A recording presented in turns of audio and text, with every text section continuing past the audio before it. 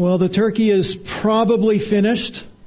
I suspect that there might be a little bit of that quivering cranberry jello-y stuff kind of tucked in the back recesses of the refrigerator. The pecan pie has certainly been gone for a couple of days now, and that's to your regret. Thanksgiving is over. And I trust that as you have gone through Thanksgiving, that it has been a time for you to reflect on family and some of the external kindnesses that God has given us. But far more significantly, I trust that it's been a season in which you have reflected on God's great kindness to you in salvation and all of the spiritual benefits that come to us through Jesus Christ. We are grateful for God's kindness to us, aren't we? It is, I'm going to use this word several times today, it's shocking how kind He is to us. But there's also, even while we're thinking about elements of thanksgiving, there's a tendency to recognize the absence of blessings we don't have. Like a child who submits a list of Christmas gifts on their wish list and doesn't receive 2 out of the top 5 gifts and is shattered by the experience of not getting everything that he wanted. Sometimes when we think about reasons for thanksgiving, that thanksgiving is tempered by a regret over the things we don't have. And one of the things I'm thinking about particularly here is the thanksgiving that we want to offer the Lord for the salvation of those family members who do not yet know Christ. And that brings immense regret to us. The Apostle John says in 3 John verse 4, he says, I have no greater joy than to see my children walking in the truth. And certainly he's speaking about his spiritual children, but if it is his great joy to have his spiritual children walking in the truth, then isn't it true that our physical, biological children gives us even a greater joy to see them walking in the truth? But if that's accurate, then isn't it also true that there is no greater regret than to see our children, spiritual or biological, not walking in the truth? There's this great longing that we have for those who are our family members to know the truth of Christ, to embrace the truth of Christ and be changed by the truth of Christ. And when they don't embrace that truth, it gives us great regret. It might be parents, it might be children, it might be extended family members, it might be friends that are so close to you that you would call them to be family. Like you, we have multiple people with whom we're associated that our children call by affectionate terms of uncles and aunts and grandparents. There's a bond of fellowship that goes way beyond just friendship. And when those people don't know Christ, it's just a deep longing and a deep regret and a deep sorrow. And certainly that is true of the apostle as well, as he thinks about the nation of Israel. And he thinks about how they have been positioned by God for receiving the gospel, and yet they have rejected it. And the question is, why would someone reject Christ? Why would someone reject the revelation of the forgiveness that is offered? And why would someone reject the offer for freedom from sin? I don't know how many times over the years I've heard someone say to me, Terry, I just want to be liberated. I want to be freed from this. I am so sick of this sin. And yet some of those people that are so entangled by sin, and when you share with them the truth of what Christ can do to liberate them, they walk away from Him. Why do people do that? Why do people not believe? Why did Israel not believe? It is not for the sake of the weakness of the preacher, the declarer.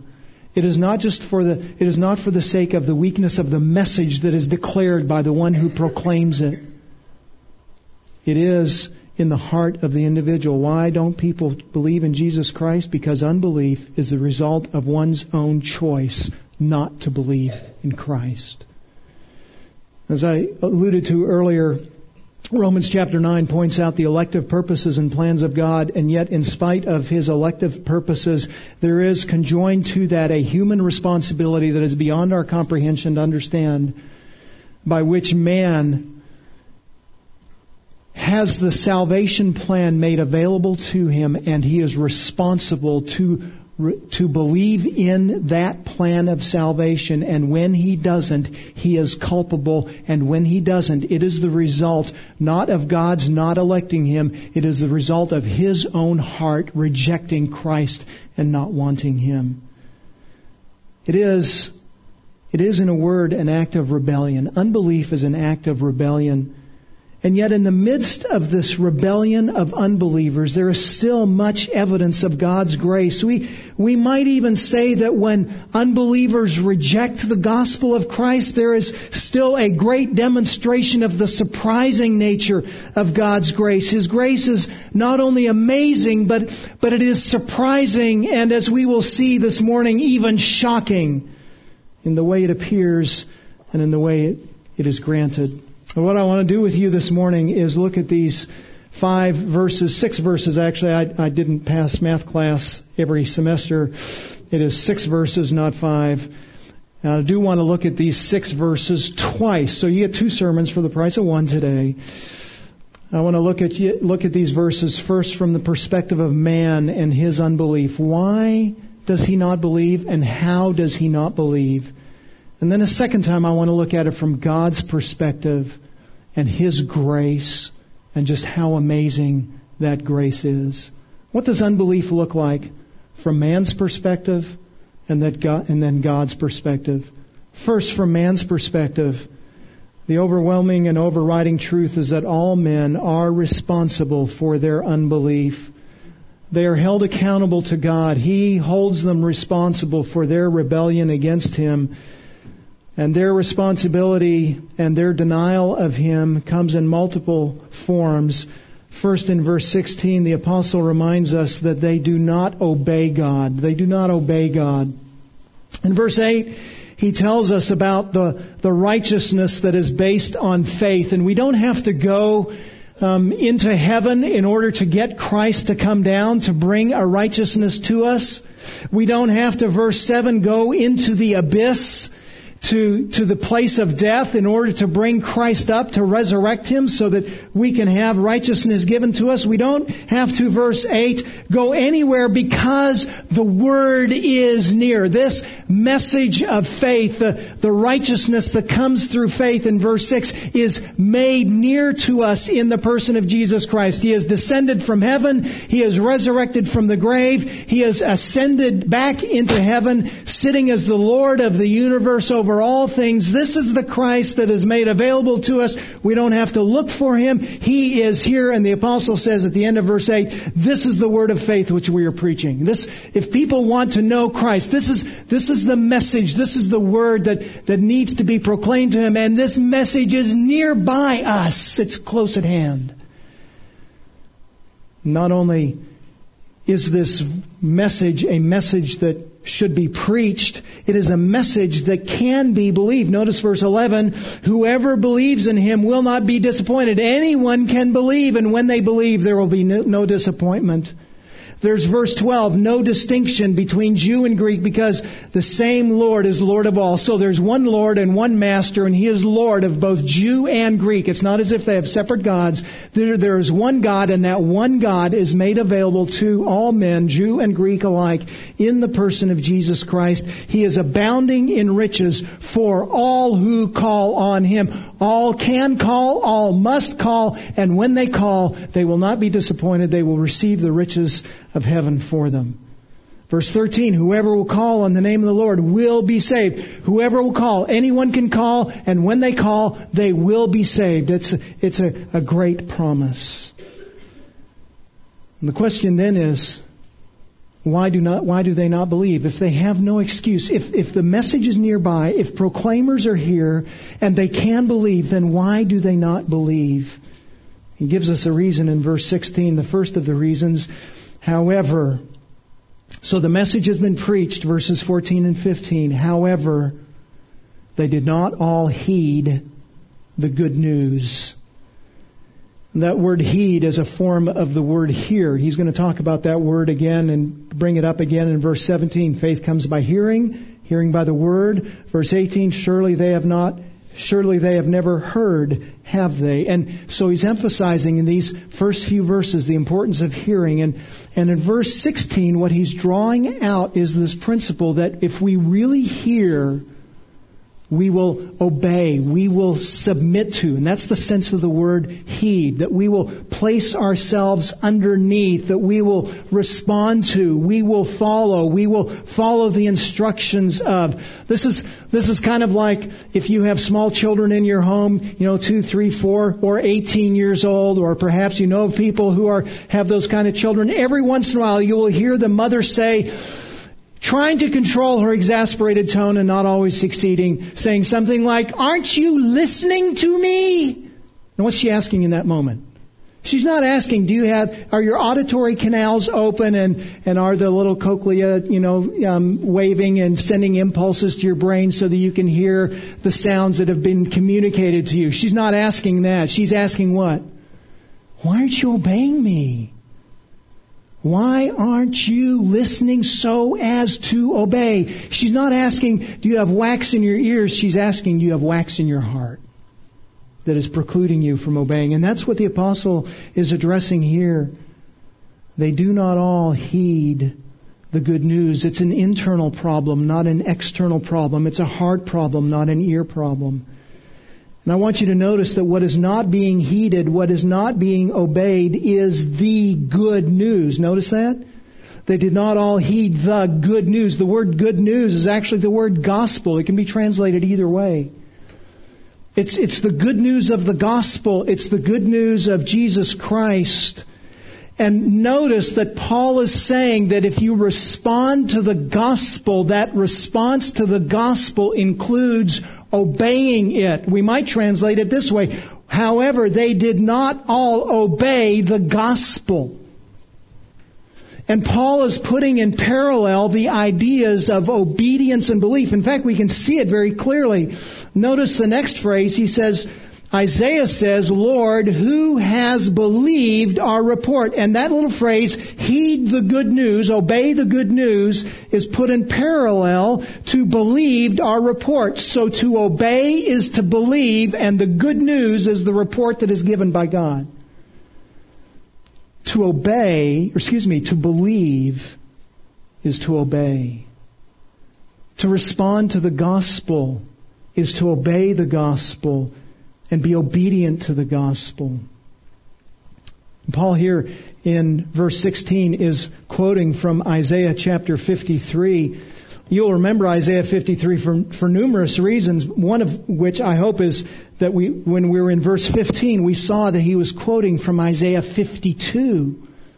And the blessing and the privilege of being those who would go into the nation of Israel and proclaim the message of the coming of the Messiah. So he says in 52:7, "How lovely on the mountains are the feet of him who brings good news, who announces peace, who brings good news of happiness, who announces salvation and says to Zion, your God reigns." This is an immense privilege to take this gospel message to the nation of Israel about the coming of the Messiah and the suffering servant that he will unfold in chapter 53. But he begins chapter 53 with this somber note. Who has believed our message? And to whom has the arm of the Lord been revealed? So the arm of God's power, the authority of God, the position of God, the righteousness of God, all that has been revealed to the nation of Israel. But who has believed that message? They haven't believed. They have rejected it. And so they rejected it in the Old Testament. They rejected it in the day of Paul. They will continue to reject it until we will see at the end of Romans chapter 11 that one day God will redeem that nation and the nation will accept their Savior. But this pattern of unbelief has been consistent through time. And friends, what I want you to see particularly, that the unbelief is connected to their rebellion against obedience. They don't want to obey. You see, when God calls us to salvation, that call to salvation is not just an invitation to have our sin debt removed. It is. But it is a call, notice, to heed Him. to obey Him. There's an obedience that flows from the gospel and is natural to the gospel. It is a call to a new way of life. It's a call to following and obeying Jesus and the Word of God. It's a call to have a new king of our lives. I am taken off the throne of my life, and Christ is positioned and enthroned as the master of my life. In fact, this idea of obedience and faith being tied together started very early in this letter. The apostle writes about Jesus Christ in chapter 1, verse 5. He says about Jesus, through whom we have received grace and apostleship to bring about the obedience of faith among all the Gentiles for His name's sake. So there is a faith that should produce obedience, and that is what we are working for, a faith that is obedient. This is the natural flow that when we believe, we will obey. In fact, it's not just the way he begins the book, it's also the way he ends the book, speaking about the revelation of Jesus Christ and His gospel. He says in 16:26, next to the last verse of the book, now is manifested, this revelation of Christ and the gospel. It is now manifested, and by the scriptures of the prophets, according to the commandments of the eternal God, has been made known to all the nations, leading to obedience of faith. So this faith should be producing obedience, and that is what we are working towards. And that is the very thing that those who do not want Jesus Christ will reject. They will reject obedience to Him. They do not want Him to be Lord and Master. They do not want Him to be sovereign. They are happy to have Him take away their sin, but they don't want Him to have command over their lives. Why do people reject Jesus Christ? Because they do not obey God. They do not want to obey God. They do not want to submit themselves to Him.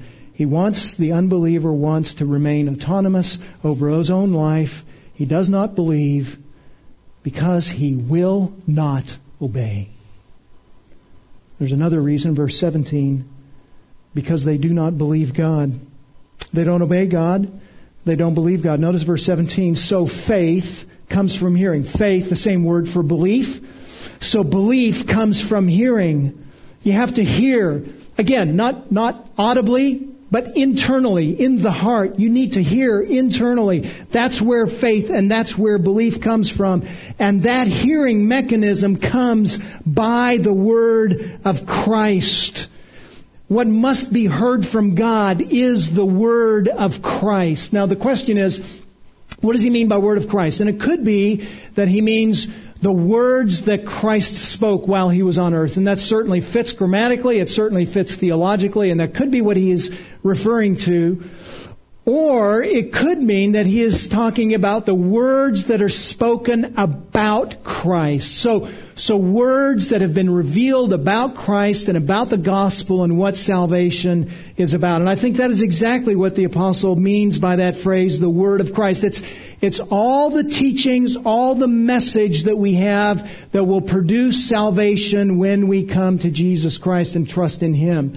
He uses a similar phrase back in verse 8, talking about the righteousness that's based on faith. He says, the word is near. That is the word of faith which we are preaching. The word that constitutes faith in Christ. So it's the message about faith. And in the same way that it's the message about faith in verse 8, I think what he means here in verse 17, it is the message about Jesus Christ and who He is and what He has done. He has, as he's already identified in verses 6 to 8, He's the one who's descended from heaven. He's genuine God taking on genuine flesh. He is the one who genuinely died and is resurrected from the grave. And now He has ascended back into heaven as genuine Lord and Master of the universe. That is the message about Jesus Christ. That is the gospel about Jesus Christ. And that is the message that the unbeliever simply will not believe. He's happy to have a helpless infant Jesus that can demand nothing of him except to feed him. Right? That's what infants do. What does an infant demand? An infant demands food now. And they'll take Jesus that way. But they don't want a Jesus who's ruling in the heaven and demanding obedience to Him now. They do not want a miraculous Jesus. They do not want a sovereign Jesus. They don't want a Lord Jesus. And they will take a Jesus like Thomas Jefferson had. Thomas Jefferson took his copy of the Scriptures and pulled out of the New Testament every reference to the deity of Christ or any of His miraculous works or any of His declarations by which He asserted Himself to be one with God, anything that exalted God in the fullness of His deity. He removed all those things so that He would simply have the moralistic teachings of Jesus, and He ended up with an 84-page New Testament. Well, that's convenient if you don't want salvation. But it is absolutely inadequate to save. There's no redemption that comes from an undivine Savior, Jesus. Frankly, there's nothing worth following if He's not divine. But that is what Jefferson did. Now, most of your friends and most of your family members won't take an X-Acto knife or a pair of scissors to their copy of the Scriptures and literally do what Jefferson did. But friends, that's what they're doing in their heart. They do not want that Jesus. They're happy with the Jesus there in the nativity set. That's cool. They're happy with a moralistic Jesus. They're happy with a teaching Jesus. They're happy with a social justice Jesus. Just don't give them a sovereign Jesus. That is the very one thing they will not have. They will not believe that, and they will not be saved. It gets worse. They do not listen to God. Verse 18. Paul here in verse 18 takes up a supposed objection to what he's saying about the responsibility of Israel to believe. And so he says, but I say, surely they have never heard, have they? In other words, they haven't heard inwardly because they never actually received the proclamation. They never actually heard the declaration of who Jesus is, because if they had heard the message about the Messiah, then surely they would have believed and surely they would have responded. It simply must be that they just never got the message. They never got the memo. They never read that portion of the Old Testament. They never had it understood or explained to them so they could understand. And they've never heard, have they? Paul denies that. Indeed they have. And then he quotes from Psalm 19, their voice has gone out into all the earth, and their words to the end of the world. If you remember your Psalms, you'll remember that Psalm 19 is one of the great Psalms of the Psaltery. It is a psalm that unfolds the revelation of God. In the first 6 verses, the psalmist gives us God's general revelation. So how He declares to all men everywhere through His creation, His existence and His position. And then in verses 7 to 14, He unfolds His particular revelation or His special revelation so that we can be saved. So the first 6 verses explain God exists and all men are accountable to Him. And then the last 8 verses of that psalm explain how we can come to know Him and how He has revealed Himself to us. And Paul quotes from that opening section about God's general revelation. So verse 1, the heavens are telling the glory of God, and their expanse is declaring the work of His hands. Verse 3, there's no speech, nor are there words, their voice is not heard. In other words, you're not going to hear anything audible from the heavens. You didn't get up this morning and see the glorious sunshine, and the sun didn't say, psst, psst, I'm talking about the glory of God today. It didn't audibly happen. But if you have eyes to see and ears to hear, that's what happens. In verse 4, their line has gone out through all the earth. So there's a message or a voice that's gone through all the earth. So there's no place in the earth that doesn't see the glory of God revealed in creation and their utterances to the end of the world. All the world sees this.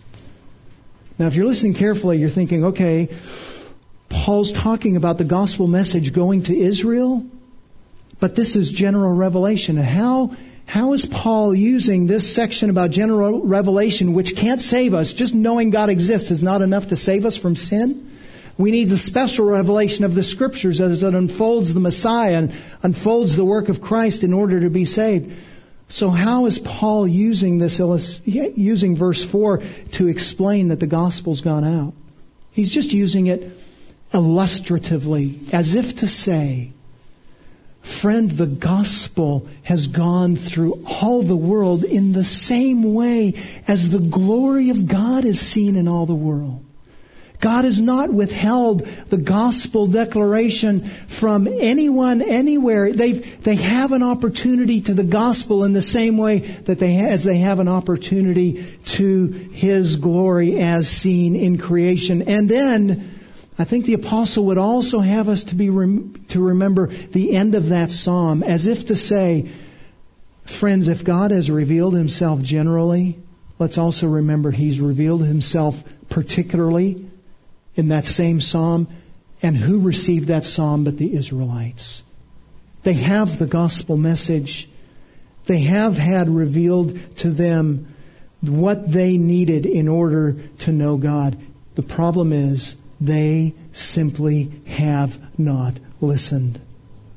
And there is no excuse. The Word of God has traveled the world. They simply won't listen. It was that way in the Old Testament. It's that way in the New Testament. It is that way in our day. And it will be that way until the end of the age. My friends, God has spoken savingly. Man has simply refused to listen to Him.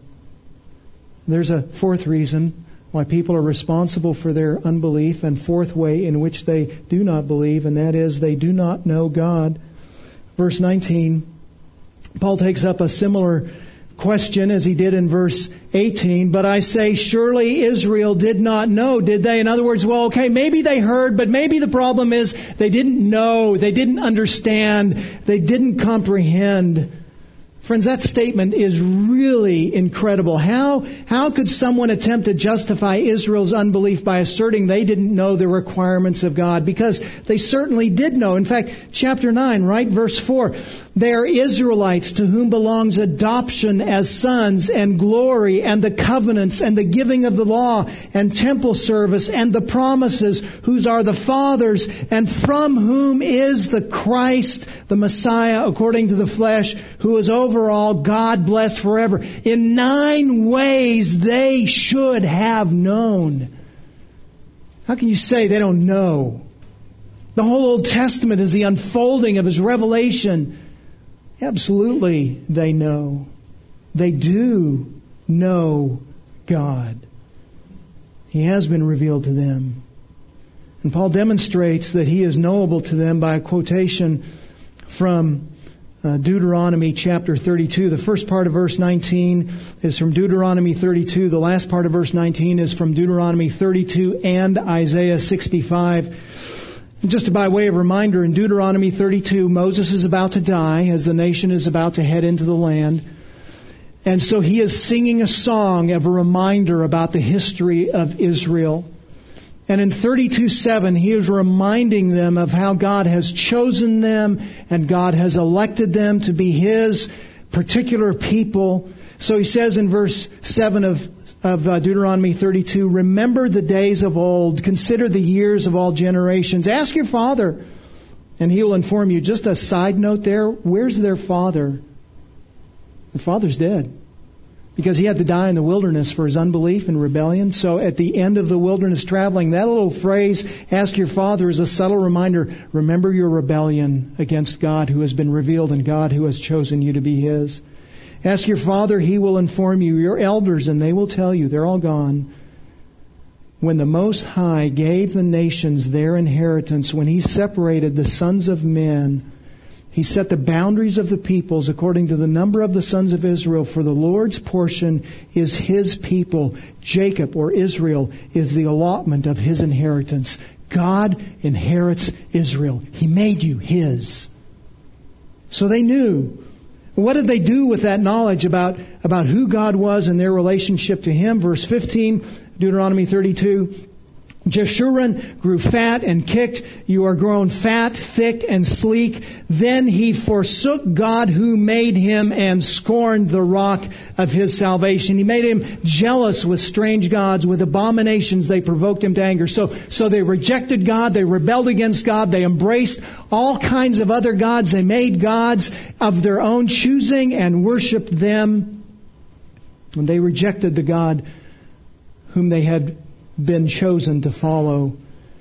Verse 21, this is God's response. They have made me jealous with what is not God. They have provoked me to anger with their idols. So I will make them jealous with those who are not a people. I will provoke them to anger with a foolish nation. I will choose a people who are not a nation, who are not the nation of Israel. And I will give them knowledge to provoke my people to have knowledge to respond to me in faith. And Paul's point in using Deuteronomy is to have us to understand that Israel did understand. They did know. It had been revealed. They did have comprehension. They simply refused to submit themselves, to listen and to follow and to obey. They would not believe. In fact, this is not just in Moses. Notice verse 20, he says, and Isaiah is very bold. So he's addressing this issue about did they know? And he says, first Moses, that's the law. Then Isaiah, that's the prophets. There are three groupings to the Old Testament: the law, the writings, and the prophets. The law is the first part, the prophets the end part. And I think Paul would have us to understand that from the beginning of the Old Testament until the end of the Old Testament and all the things that are in between, Israel has known the truth. It has been revealed to them. They can know, they could know, they should know. And they just rejected what had been revealed to them. Lack of knowledge is no argument for Israel. She knows. In fact, this nation that God chooses, the end of verse 19, the nation that is without understanding, there are ignorant people. That's us, the Gentiles. We have been brought in, and friend, it's Paul's subtle way of saying, if the Gentiles know, then certainly Israel knows. There's no excuse. People know. People understand. They're responsible for their unbelief because they do not obey God. They will not believe God. They will not listen to God. They do know God. Verse 20 and 21. They do rebel against God. In concluding his argument for Israel's responsibility and all men to believe, the apostle appeals to Isaiah 65. If you remember what's going on at the end of the book of Isaiah in chapters 63 and 64, there is a petitionary prayer from a remnant of those who believe in Israel. They're actually in Babylon, and they do believe. But they're saying our state is hopeless because most of the nation has rejected. And we want to have hope. We want to have confidence. We want to have God's grace on our lives. And so chapters 63 and 64 contain this prayer of hopelessness to God. And in chapter 65, we have God's response. And Paul quotes from verses 1 to 2 of God's response to this prayer of the Israelites. He says, I permitted myself to be sought by those who did not ask for me, and permitted myself to be found by those who did not seek me. So there he's quoting from Deuteronomy 32 as well. Same, not quoting from, but it's the same idea as we found in Deuteronomy 32. And I said, here am I, to a nation which did not call on my name. I've spread out my hands all day long to a rebellious people who walk in a way which is not good, following their own thoughts, a people who continually provoke me to my face, offering sacrifices in gardens and burning incense on bricks. They are disobedient to me. That is, they are always going against God. They're always going against His revelation. They know what God demands, and they refuse to follow Him. And not only are they disobedient, but they are obstinate to Him. They are always contradicting Him, always refusing Him, always opposed to Him. They are always perpetually rebels against Him. And this is the final reason for their unbelief. Israel did not want God. They did not want His supremacy over their lives. He revealed Himself to them, and they rejected Him in favor of their own authority, their own autonomy. They wanted to be king. And friends, that was true of Israel, and that is still true today. That is why people don't want God. They want their own autonomy. They do not believe, not because God has not chosen them. They do not believe because they do not want Him. They do not believe because they are rebels. They may be rebels cloaked in nice clothing. They may be rebels who attend church every Sunday. They may be rebels who teach Sunday school. They may be rebels who are doing good things civically and involved in all kinds of civic organizations, and they're very nice, congenial people. Friends, do not be confused. Those people in your lives who are the nicest of people, who are still Christ rejectors, are rebels at heart. And God will treat them that way at the end of the age if they do not repent. That's sobering, isn't it? I just found myself overwhelmed by the weightiness of that this week. And then I saw something else in this passage. And I want you to come back with me and see this passage a second way. I want you to see it from God's perspective. And I want you to see that God is shocking in His grace. In spite of man's rebellion against Him, He is shocking in His kindness and His grace. He is shocking in His grace in that He has revealed good news. Notice verse 16. However, they did not all obey the good news. For Isaiah says, Lord, who has believed our report? Friends, where did that good news come from? Where did that report that was given and promised in Isaiah 52 and 53, where did that originate?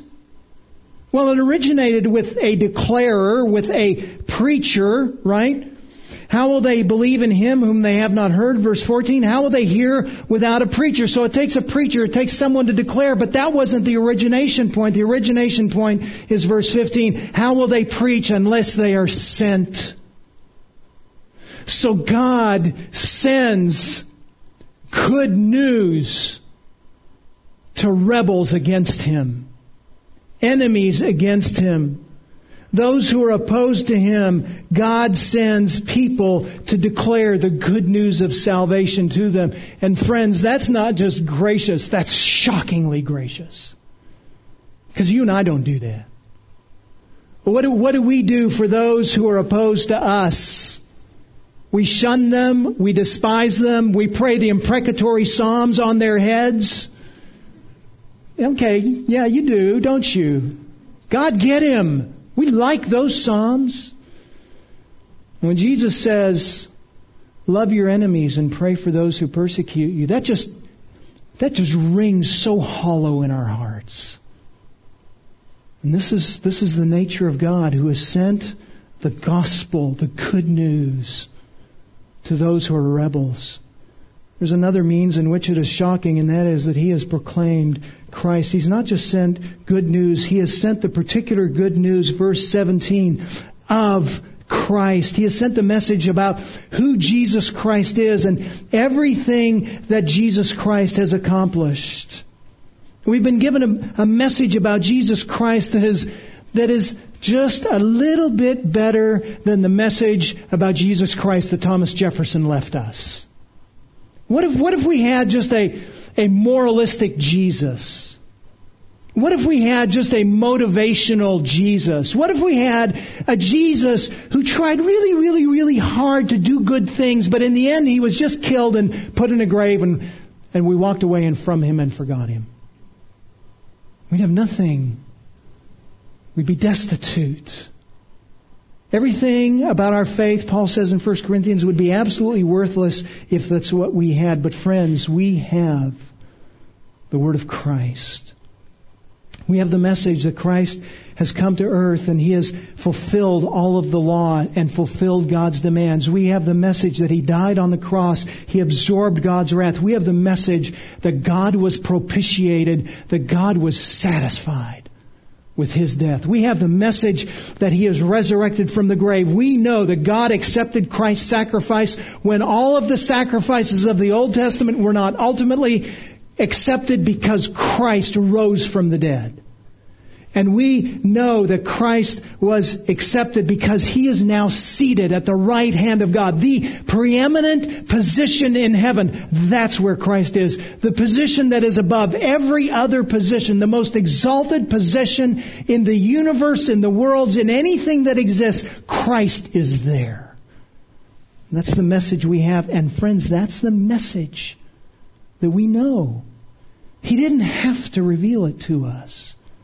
That He has made it known to us is His grace alone. I want you to notice this as well. He has declared Himself to the world. What's the most famous Bible verse that everyone knows? Go ahead, say it. John 3:16. For God so loved the world. He loved the world. And He has not held Himself back from the world. Notice verse 18. Their voice, what? The voice of creation has gone out into all the earth. Their words to the ends of the world. There's not a place in this world that doesn't have a testimony of God. Every time someone awakens and opens their eyes, every time someone awakens and takes a breath, he has the demonstration of God's glory. It's been revealed to him. He can see it. He can hear it if he has ears to hear and eyes to see. It's been proclaimed. It's been revealed. Friends, God is indiscriminate in His revelation of Himself. It has gone to all men. And that is simply His overwhelming, amazing grace. He's shocking in His grace. He's revealed good news. He's proclaimed Christ. He's declared Himself to the world. He has redeemed people who are not His. I will make you jealous by that which is not a nation, not His people. That is, I'm going to provoke Israel to belief in the Messiah through the belief in the Messiah of those who weren't rightly connected to the Messiah. Friends, that's Gentiles. That's you. That's me. And not only that, by a nation without understanding. They don't know. We're ignorant. We don't know. In fact, it's worse than that. I don't know how many times as I've been preaching through the book of Romans, I've gone back to Romans chapter 3 to try and explain some principle. It's because Romans chapter 3 is so foundational. We won't understand the magnitude of the grace of God until we understand how desperate our condition was. There is none righteous, not even one, 3:10. There is none who understands, 3:11. There is none who seeks for God. Nobody's looking for Him. Nobody wants Him. Nobody is pushing towards Him. Why aren't we going towards Him? Because chapter 5, verse 10, while we were enemies. No one who is an enemy goes to the king of the other side and says, will you be my king? Nobody wants Him to be king. And that was our position. We didn't want Him. We didn't reject Him. And it is at that very time, while we were enemies, that He was reconciling us. We were not His, and He has redeemed us nonetheless. Oh friend, on this Thanksgiving weekend and on this first Sunday of Advent, let that weigh heavily on your mind and joyously in your heart.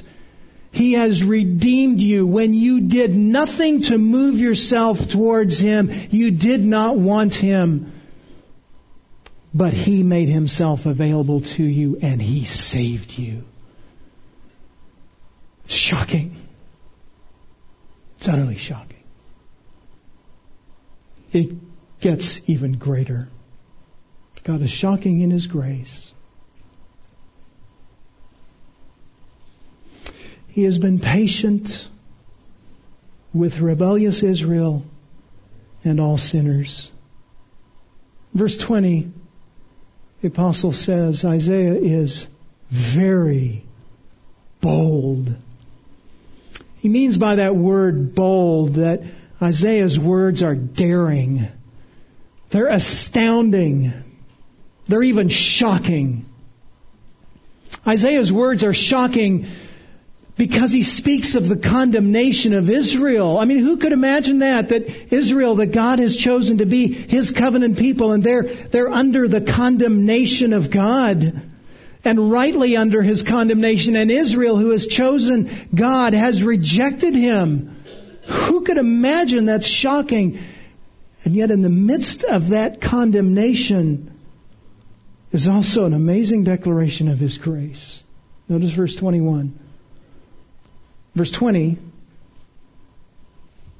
it is shocking that Israel rejects. It's shocking that the Gentiles have been brought in.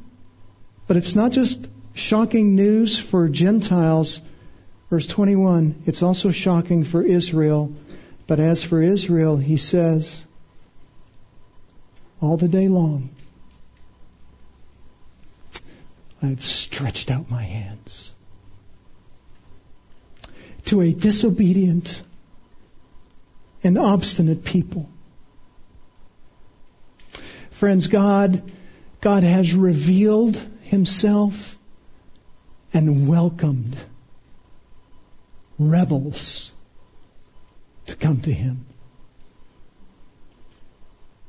God has never saved any friend of His. He has only saved rebels and enemies who hated Him.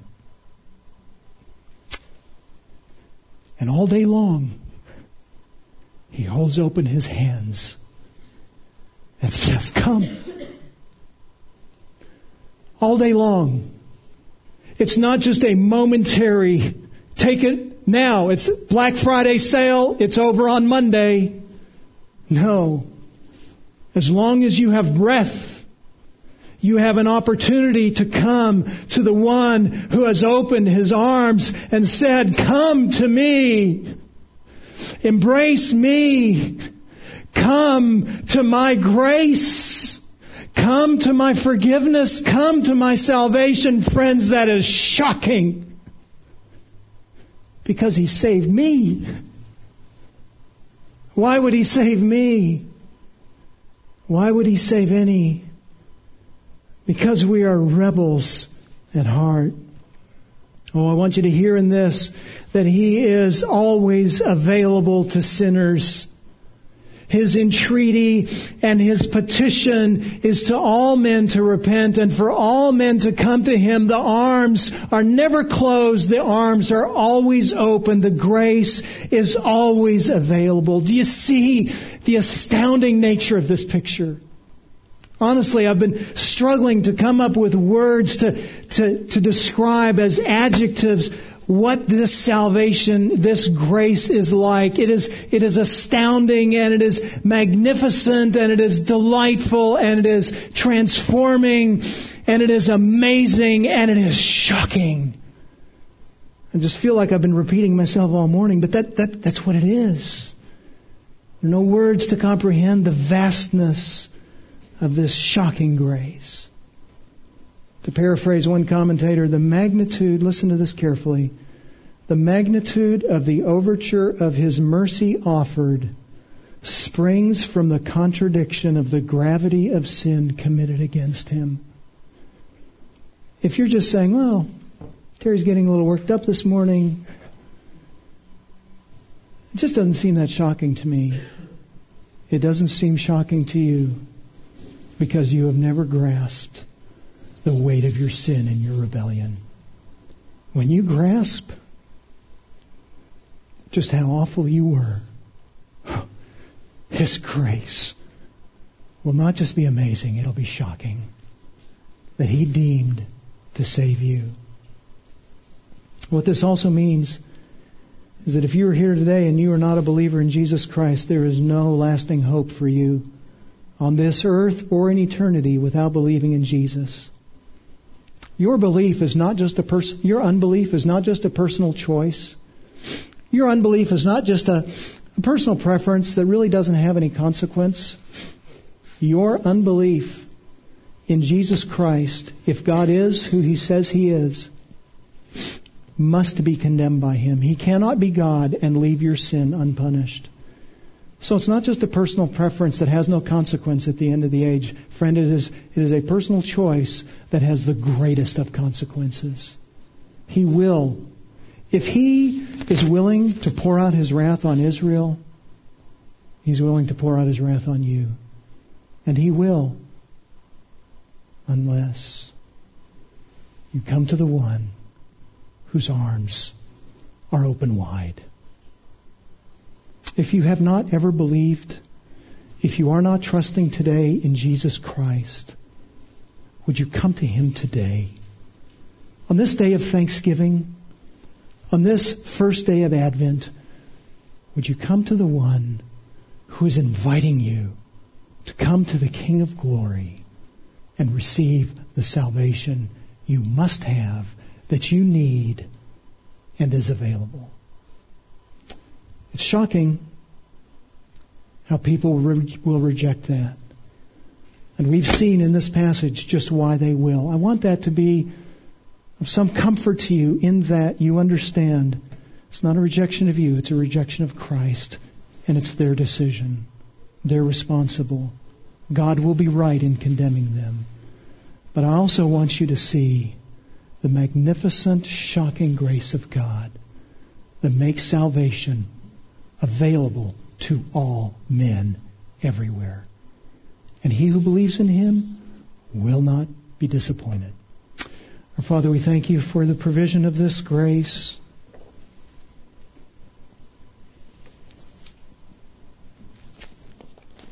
How kind You are. Would You give us minds to understand, hearts to believe? Would You give those of us who already believe boldness to declare this gospel message? Would You give us contentment when people don't believe? Would You give us faithfulness to continue to declare to those who do not believe? Would You give us perseverance in praying for those who do not believe? And would You cause us to be absolutely overwhelmed with gratitude for the shocking grace of God that has saved me. We pray in Christ's name. Amen.